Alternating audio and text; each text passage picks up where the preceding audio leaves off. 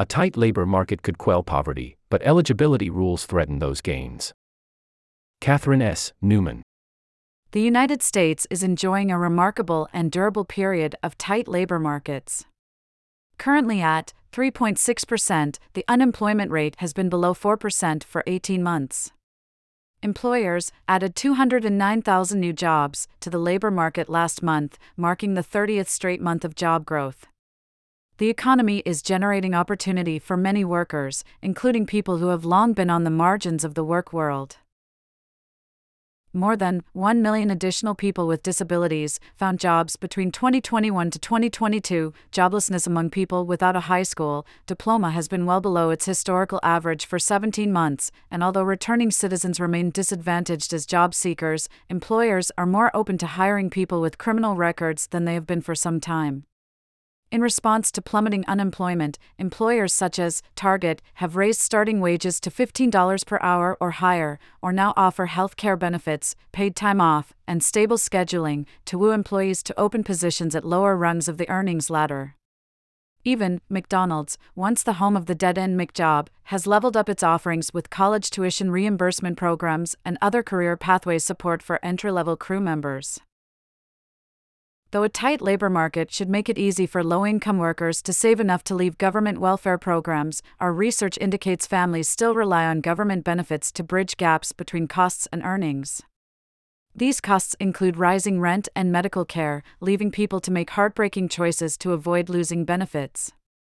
This hamster wheel keeps people in poverty. Entry-level workers earn enough to start saving, but if they earn too much, they lose the government support that can turn those savings into a more long-term asset. If we want this tight labor market to pull the maximum number of people out of poverty, our social policies need to reinforce the effort low-wage workers are making to be more self-sufficient. Rather than cut them off once they hit a certain dollar amount, we ought to help workers turn those short-term gains into a more durable cushion through programs that, for example, give people a grace period to save more before cutting them off benefits.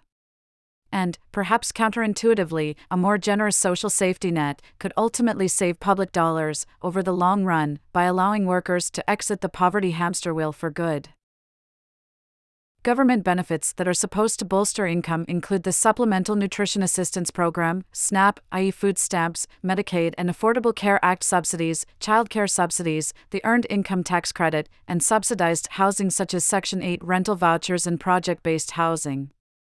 These programs, many of which are combined federal-state partnerships, entail income and asset limits, which create trade-offs. Parents are forced into impossible choices between near-term stability and longer-term upward mobility when they have their working adult children living with them. Their children's income pushes the family above the limits of social programs, and so, if the children don't move out on their own, a near impossibility in many expensive housing markets, the whole family loses benefits. The result keeps each adult in poverty instead of allowing the family to build more savings, take on more complex jobs, and grow wages. These are what policy experts call cliff effects. As family income rises, households eclipse the threshold for benefits. But they are not earning enough to make do without the benefits they lose. For example, a worker with 2 children earning $14 an hour earns roughly $2,240 a month, assuming a 40-hour work week, and is eligible for food stamps, so long as they have less than $2,750 in assets. Should their monthly income exceed $2,495, a $1.59 per hour pay boost, translating into $255 in additional monthly earnings, that family's eligibility will phase out, resulting in up to a $740 loss in food support.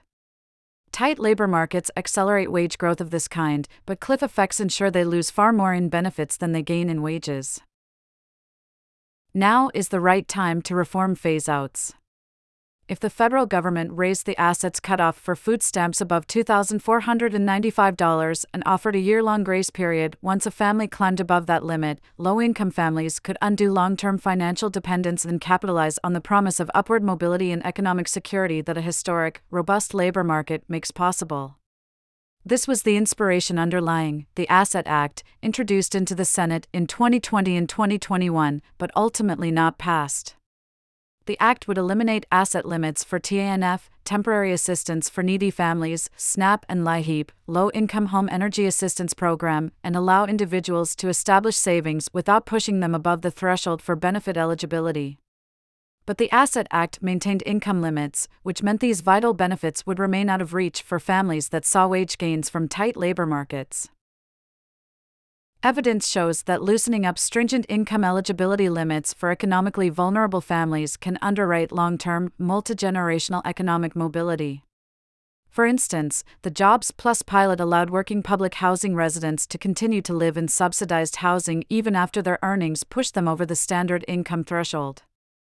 The program led to lifetime earnings gains for not only the adults in the program, but also the children of those adults. Jobs Plus cost between $5,000 and $8,000 per family for the 5-year duration of the program and resulted in between $19,000 and $79,000 in additional lifetime earnings for the children of recipients. Even if we assume the program costs were at the high end of the range and the benefits were at the lowest end of the range, the simplest cost-benefit analysis suggests a winning bet for policy. Our current system of asset/income testing perpetuates intergenerational poverty by making it more difficult for working families to save in order to escape the hamster wheel.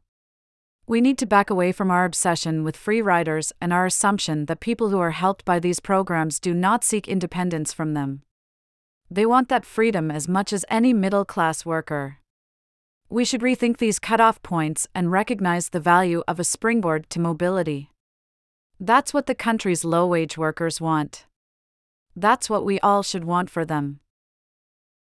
This is an opinion and analysis article, and the views expressed by the author or authors are not necessarily those of Scientific American. About the author, S. Catherine S. Newman is the provost of the University of California System and the Chancellor's Distinguished Professor of Sociology and Public Policy at UC Berkeley. She and Elizabeth S. Jacobs are co-authors of Moving the Needle: What Tight Labor Markets Do for the Poor. Elizabeth S. Jacobs is a senior fellow at the Center on Labor, Human Services and Population and deputy director of WorkRise at the Urban Institute. She and Catherine S. Newman are co-authors of Moving the Needle: What Tight Labor Markets Do for the Poor.